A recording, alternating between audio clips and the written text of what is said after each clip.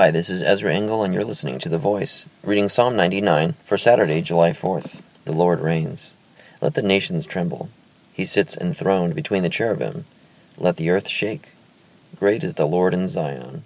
He is exalted over all the nations. Let them praise your great and awesome name. He is holy. The King is mighty. He loves justice. You have established equity. In Jacob you have done what is just and right. Exalt the Lord our God, and worship at his footstool. He is holy. Moses and Aaron were among his priests. Samuel was among those who called on his name. They called on the Lord, and he answered them.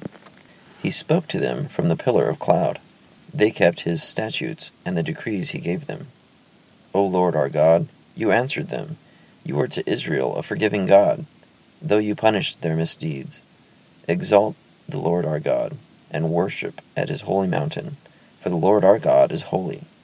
Psalm 99. So this short chapter is talking about how God is worthy of being worshipped and praised. He's holy. He speaks to Moses and Aaron and Samuel.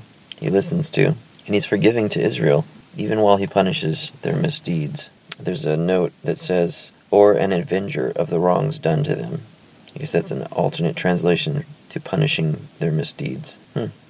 Sometimes I look at negative reinforcement as a form of discipline, teaching with pain, whereas punishment doesn't sound like a way to reform somebody, but that's really just comes down to vocabulary definitions. I know God did cause some suffering as a result of Israel's sin or rejecting him as God, but he also stood up and fought for them when their enemies were attacking them.